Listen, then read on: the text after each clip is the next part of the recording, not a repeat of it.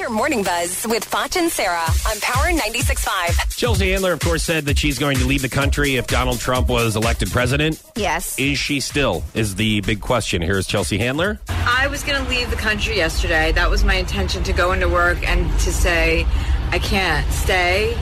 And everyone that I worked with said, you cannot. We need you. We need your voice, and we need you to stay, and we need you to fight for all those people that don't have a voice. And they're right. So I'm not leaving the country. This is my announcement. I'm going to keep fighting for Hillary Clinton, in honor of Hillary Clinton. Okay.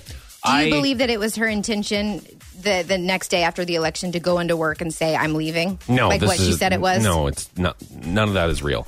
I have lost so much respect for Chelsea Handler. And listen to me. I want to make myself very clear before we go anywhere else or somebody's like, oh, well, I know where you're at.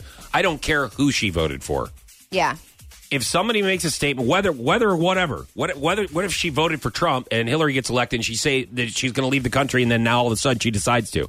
That's not the point. The point is, if you say you're going to leave the country, get out. Right. Get out. Yeah. And don't go into work and go, everybody begged me to stay. Right. She's like, dude, I love Chelsea Handler. I think she's hilarious. But crap like this?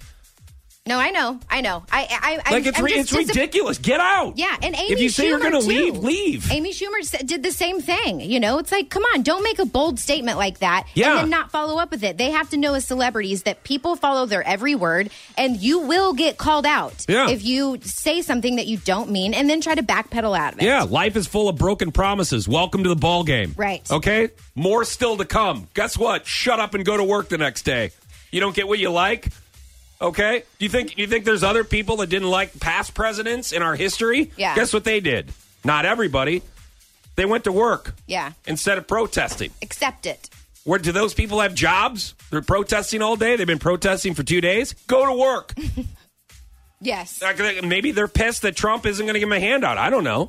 I have no idea. Yeah. Yeah.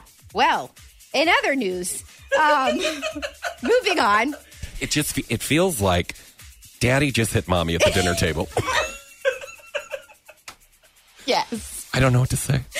Okay, so Jennifer Lawrence has asked her boyfriend, director Darren Aronofsky, to move in with her. She says, this source says she asked him to move into her Beverly Hills mansion. Listen, Jennifer, that's a big move. I don't know if that's a good idea, okay? I've done it once, didn't work out.